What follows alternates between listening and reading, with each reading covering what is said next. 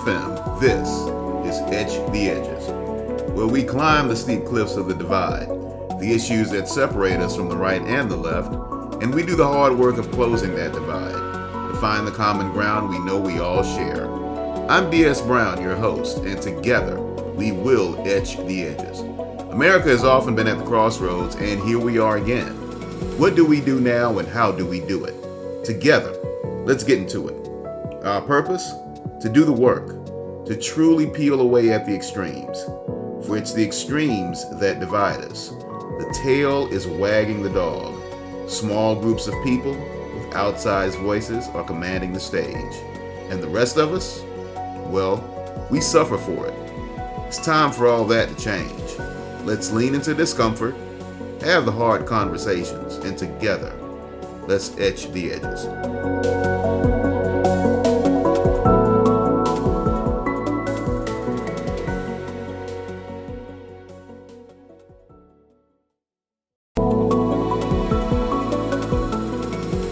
Welcome back to Etch the Edges.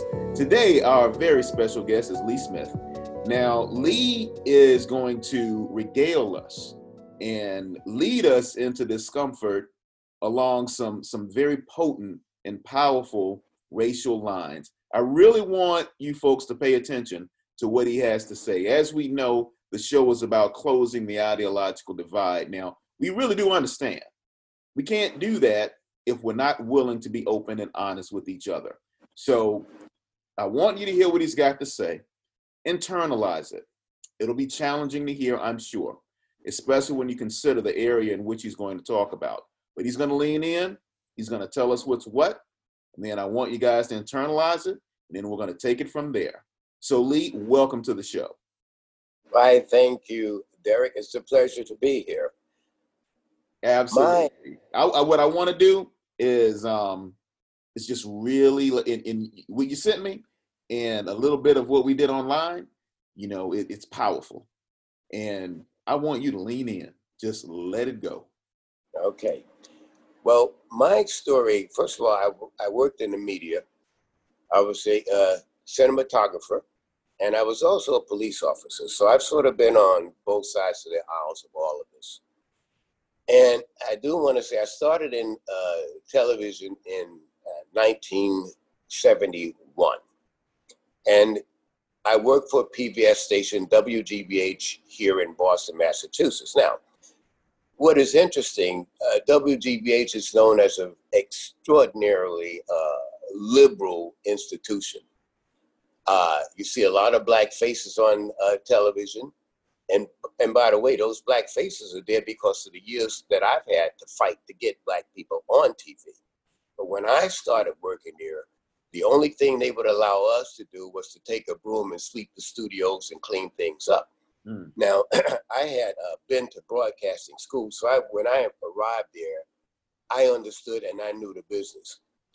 They would not give me an opportunity to touch a camera, to do audio, to do anything. These jobs all went to the white crew people. They even would hire people there out of the mail room that came in after we had been there and put them in positions. Mm. Well, excuse me, I started to complain about this because it was getting absurd when you're bringing people that had no broadcasting background, no television background, and suddenly they're putting them in and moving them up in front of us. Well, the more I complained, the angrier management became with me. So what they did, they decided to come up with an evaluation of cameramen. And the purpose of that evaluation was supposed to decide who gets the camera assignments and who don't get them. Well, the results of the evaluation came out with all three black cameramen being put at the bottom. Now, this evaluation was headed by white management that hated me, and they made sure that I came out at the bottom. I was at the very bottom. Now, and I want to jump in real quick on that one, because we talk about, and that's a powerful word. We know it's a powerful word, the word hate. Now, we say the management hated and they applied an evaluation to a process whereby the people of color ended up at the bottom. And what do we get to say that says this management, they were hateful? How do we qualify that? How do we go, I know they were hateful. You know, we are people of color and we know what Yes. we know. So when you ask me to describe and explain to you and validate how that hate actually was realized, I want you to share that. How did you know these people hated you, man? Well, number one, what was going around the station was that everybody was fine, everybody loved each other until I arrived. Ah. Now, here's what was going on. There were crew members that had no problem with using the N word. This was a frequent word that was used when I got there. And in fact, I was up on what they call the echo lift doing lighting. And the person told me, point the light down this way toward me, Sambo. Ooh. Think about that. Wow. I came down off that echo lift and I grabbed him by the collar. And I told him very clearly, if you call me anything ever again but what my name is, I had a wrench in my hand. I said, I will take your head off. Okay? So it became like, oh, what's wrong with this Lee guy? You know, he's not like everybody else. We don't like him. He's a troublemaker. Now, I'm the troublemaker because I want to be respected and refused. Now, they got one of the black gentlemen that had been there that's put up with all that nonsense. He was supposed to like take me off to the side to tell me, and I'll tell you the exact words. He says, you know, when you're here working with these people, silence is golden. Don't say anything. I said, you know, that's you, but that's not me. You know, I'm going to speak up. So what they did was they got people to turn against me. Everything was great until he got here. And then they began to try to make, you know, life miserable for me in every way that they can, where they would write performance evaluations on me that were just outrageously ridiculous. One in particular, I'm kind of skipping all over the place here, but no, that's fine. Let it go. In 1985, one of my colleagues had got up the nerve to finally file himself with a discrimination suit against the company. Well, I was called into my supervisor's office. He says, look, Lee, you stay out of it, because they know, and as long as you stay out of it, you know, you and I will be fine, but you stay out of it. Don't talk to any investigators or anybody. I told him, you don't tell me what to do and who I can talk to. I says, if they come to question me, I'm going to tell them exactly what I've seen and what I have witnessed in this place. So sure enough, when they investigated, they talked to me and I told them all the racism and that what happened to the other brother there. And that I backed him 100% because he had done nothing wrong to be treated the way they were treating him. In fact, they treated this guy so bad that he became ill. He was one of those guys that were emotionally couldn't take it. Yeah. He just didn't have the stomach to deal with that kind of racism. Okay. Well, I did testify for him. I talked to the investigator, and in turn, I got an evaluation from my supervisor that was absolutely ridiculous. It's now, that particular year, my work was nominated for 8 Emmy nominations, and I won an Emmy, and I was also won the Francis Hatch Award for WGBH, my camera work. Wow. Okay? Now, the evaluation that he had written on me started out with, this must be a year that cannot be repeated again. In other words, he's jumping right into the negative nonsense. And then he goes on about, your performance has been awful and your attitude has been da-da-da-da-da and this and that. I mean, it was just an outrageous evaluation. Now, under the Massachusetts law, there must not be a hint of retaliation against anyone that participates in a hearing or as a witness. Well, to show you how PBS is so strong and powerful here, they have all of these agencies locked up under their control. So what does the agency find? There was no retaliation. Can you believe that? Wow. No retaliation. And in the brother's case, they dismissed his case. But now, you're a troublemaker. Yeah. Okay, so the Massachusetts Commission Against Discrimination said there was no retaliation against me. And it was right there to see. And even the investigator that investigated had written in the report that Mr. Smith had won Emmys, he had been this and the other, and so on and so forth. So it's very clear that I was retaliated against. So let's be clear on the environment, right, Lee? So, I mean, right. We're laying it out. You're talking about you got an evaluation in a year when you were awarded an Emmy. You said 8 nominations.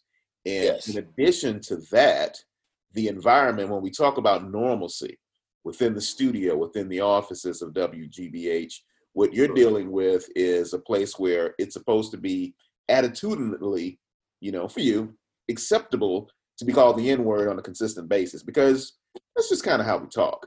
And you should be accepting of the fact that as you're working, if someone calls you a Sambo, well, they're just joking. It's really not that big a deal, and you shouldn't be offended. That's the environment in which you're supposed to thrive, right? Yes. Yes. Okay. Just want to make sure we got that clear. And if you complain about that, then you're a troublemaker. You're the troublemaker. You're the troublemaker. Nobody likes him because he can't, we can't say whatever we want to say to him. And by the way, I was never one of those people that went around using the N-word. I just don't do that because I think that it makes people think that it's okay for them to say whatever they want to say to you. So I don't use that word, and I never have used it, except in my writings when I say somebody called me a nigger. Yeah. You have to put that in your writing. And I don't use the N-word in my writings because I want it to be known. This is what they said to feel what I have experienced. So the thing that's interesting about all of this is when I took my case to the federal court, now this is where things are really incredible. You see, all of these judges here, they donate to WGBH money. They attend their functions, they attend their fundraising functions, and their families, their wives, and all, they're all connected with these people. So when you when you go to court, and I learned this along the way, when you go to court, because at first, I was thinking, well, the judges, they're going to see this, and I'm going to win this case. Real plain and simple. Plain and simple. The facts stood out. So what do I find is happening? I get in court, the first judge that had the case, he held on to this case for a year, doing nothing, absolutely nothing. Then he finally acted and says, well, I just recently discovered that I'm friends with a high-level executive from WGBH. Therefore, I'm going to recuse myself from the case. Now, after dragging me for a year with nothing, right? Then they send it to this other judge, a judge named Douglas P. Whitlock. This guy gets the case, and I'm going to tell you, you want to talk about how they treat you. It's like, how dare, who do you think you are suing them? Wow. You don't sue. See, remember, there's also a connection that a lot of people don't understand. These are all Ivy League guys that went to Yale and Harvard. And there's a brotherhood there that people just don't understand. They don't know that it exists. And when you're outside of that brotherhood and you have the nerve to go against one of their brothers, their job is to do you in as best they can. And believe me, this judge, he put me through the ringer. Now, since the evaluation was about my performance and my work, I said, well, Your Honor, let's allow me to produce my work and we can see my work and look at my awards and stuff like that. And this will show you that the evaluation was unfair, certainly not reflective of my job performance. I mean, you wanted in. This judge said, no, the judge said, he denied it. I'm going to deny that. Your request for that is denied. And like, so now the case is dead in the water because I've got nothing to show to dispute what they've said. But here's what he says. They asked for my taxes. They wanted years of my federal and state taxes. I said, Your Honor, what does that have to do with what happened to me at WGBH? Their emotions are loud, your emotions are not. So now I'm trying to fight. Why should I have to give up my taxes? Excuse me. They won the battle. I had to give up 5 years of my, they was looking to try to see if we can find something on him.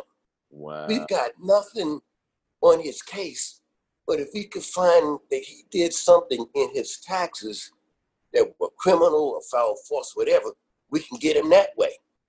See? But they got nothing that way. So then what they did, they set up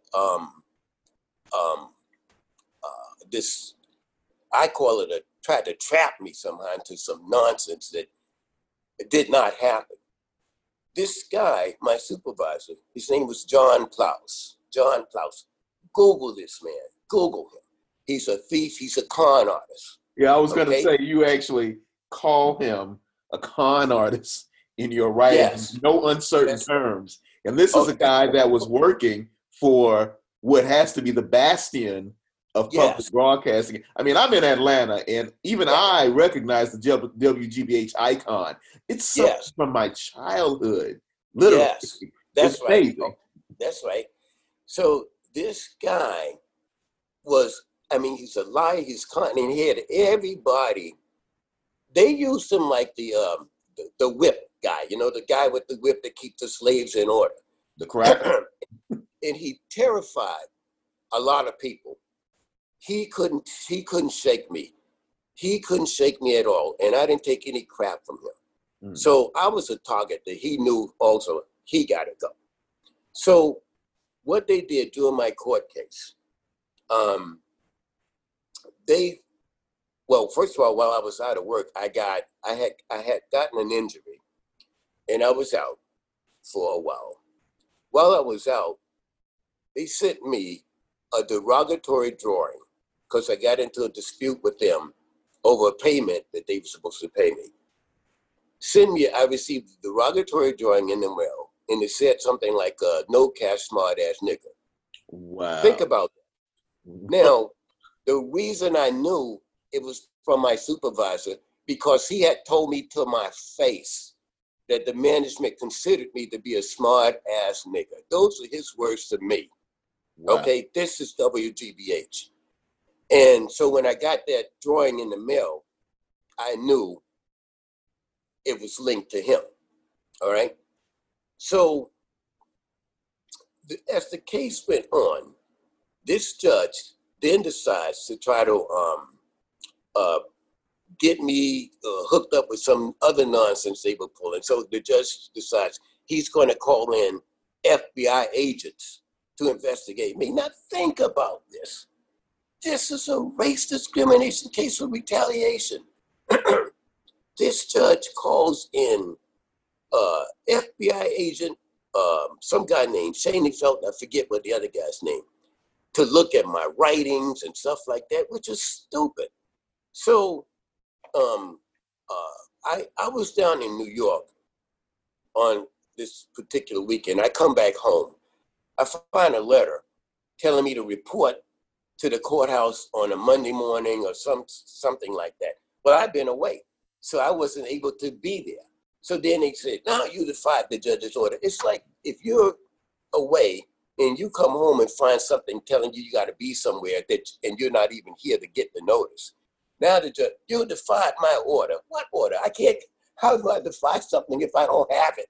until I get home and I see it. So then he says, well, you defied my order. And then he decided that he's going to send me, he has this FBI agent. He wants me to do a writing samplers and just stupid stuff. Now, mind you, what all of this was about was to try to intimidate and scare me. And while the judge is doing this, WGBH's lawyers sends me a note. Well, we can make the judge stop if you just resign your job and settle it that way. Oh, yeah. Yeah, and they're telling me in a notice they can make the judge stop if I just resign and okay. So I told them to take the note and shove it because I'm not resigning from anywhere. So the judge goes full bore, and the judge writes a finding. Listen to this. I find that you perjured yourself. I find that you obstructed my investigation, and your case is dismissed. There was no perjury. There was no obstruction of any of investigation of any sort. But here's the problem with that. Those are criminal charges. And how do you punish someone without trying them on those charges that you're making on? I told the judge, I filed the paper. I says, all right, Your Honor, if I did these criminal things, then turn it over to the U.S. attorney. If I obstructed your federal investigation, turn it, and this is all in writing, turn it over to the federal, to the U.S. attorney, and let's move for prosecution of me. I filed this as a motion. Prosecute me if you find that I obstructed. Perjury and obstruction of a federal investigation is a crime. Yeah. He sends me a notice back, do it yourself. Yeah. What? Yeah. Seriously? Yes. Yeah. These people's documented. Do it yourself. Well, wait a minute. You're the one that's saying but see, they thought that they would pull all of this crap and that it was scared of bejesus out of me and I go running, but they miscalculated me. Okay. So in any event, then WGBH turned around and said, well, based on the judge's finding, we're not going to allow you to return to work from being sick, out sick. So they wouldn't allow me to return to work. I turned around and filed a grievance through a union that they were racist to, but I filed it through them. Okay. We go, this is over a period of time, it takes time to get these things to hearing and so on and so forth.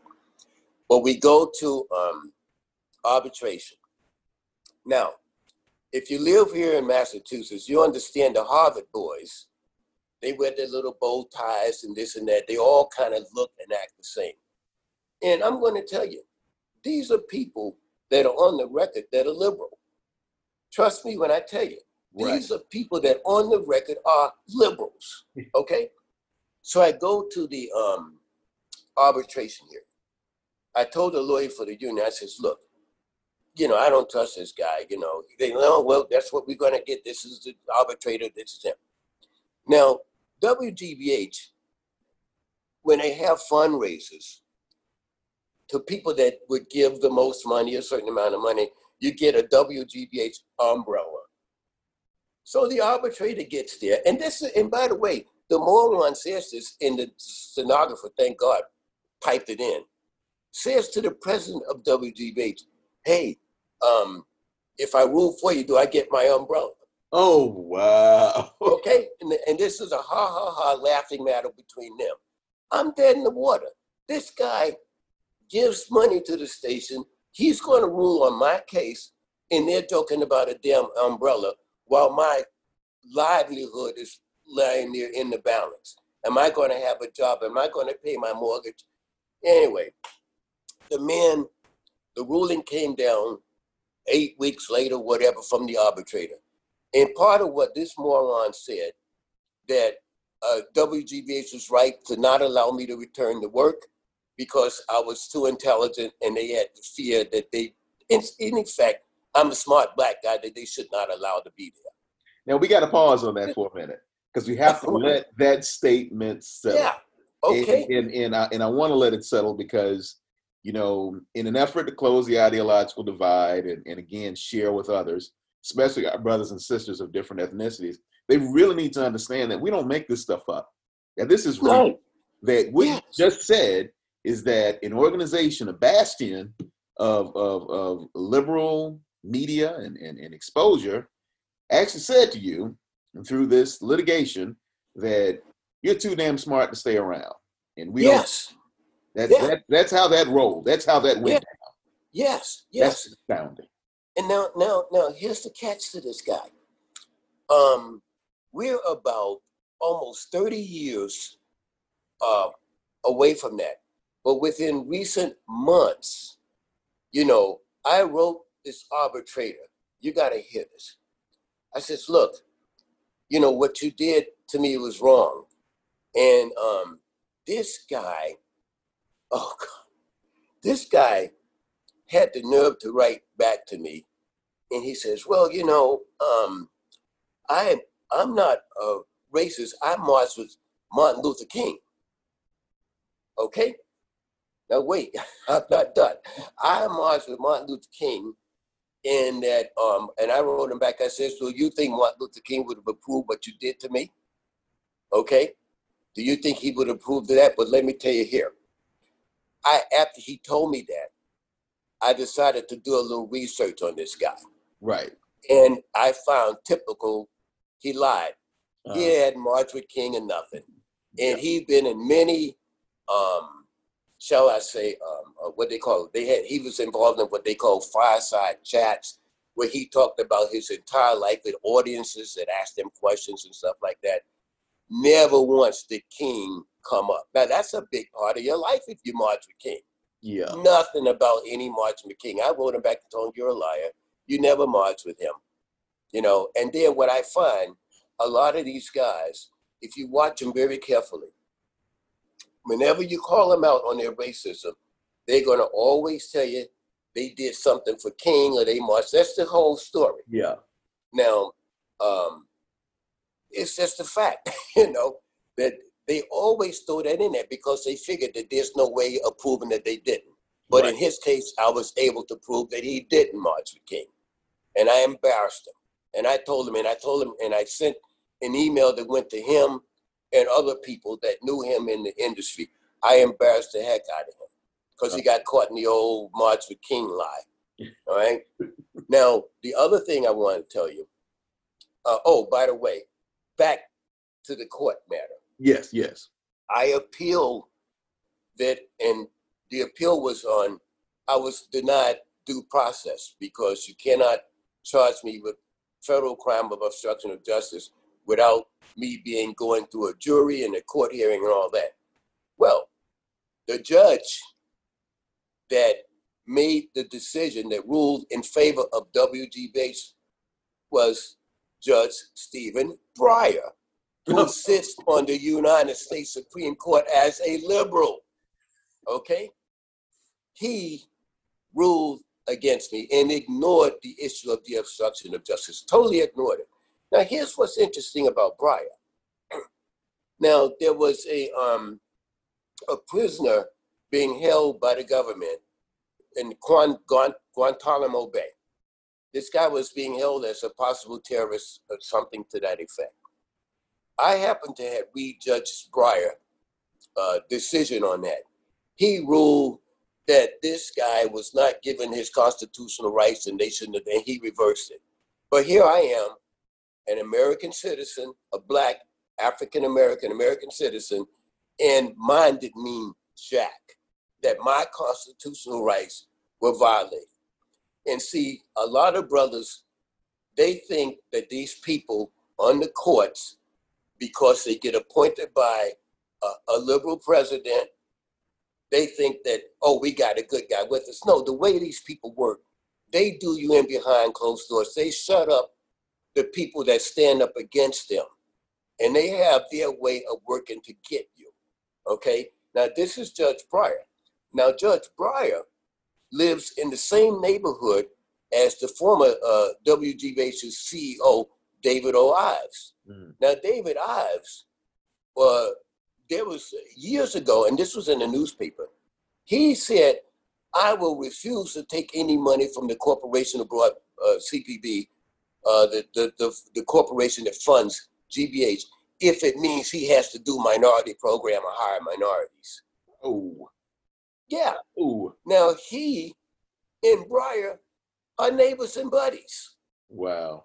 Okay, you see follow the connection. Wow. They're buddies. Okay, so that mindset is the same. Now, what year was that, Lee? When we talk about him, okay, that extent. Okay, David. Now, David Ives, he's passed away now, but he was the GBH CEO in about 1980 or 79, something like that. There's a history with these people. There's a history, okay? And they pass it on to the next CEO, and the next CEO is that same mindset.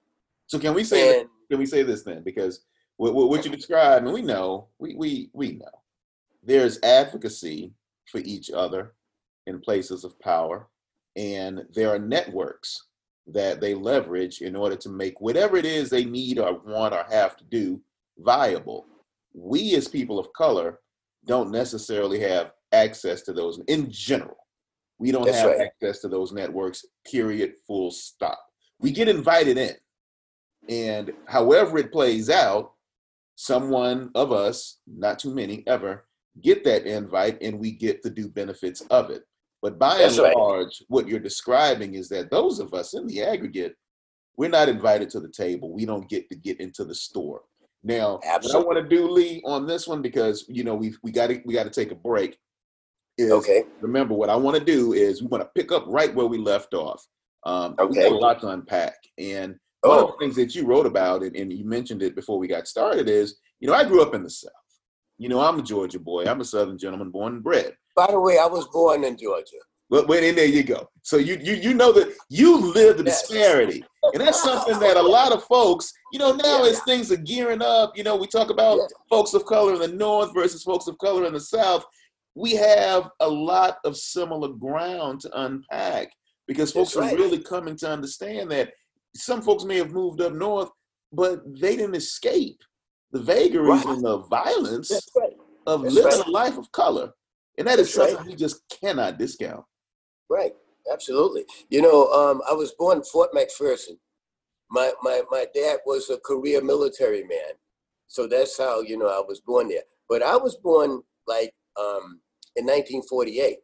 So I was a boy and I saw colored here, white here, colored this and colored that. I lived through that, back of the bus. And the difference in being down there, you're on the back of the bus up here too. You just don't know it. Yeah. and Lee, what we'll do when we return is we're going to unpack that straight from the back of the bus all the way to the Supreme Court, right? All right. We'll be back in a moment. Indeed.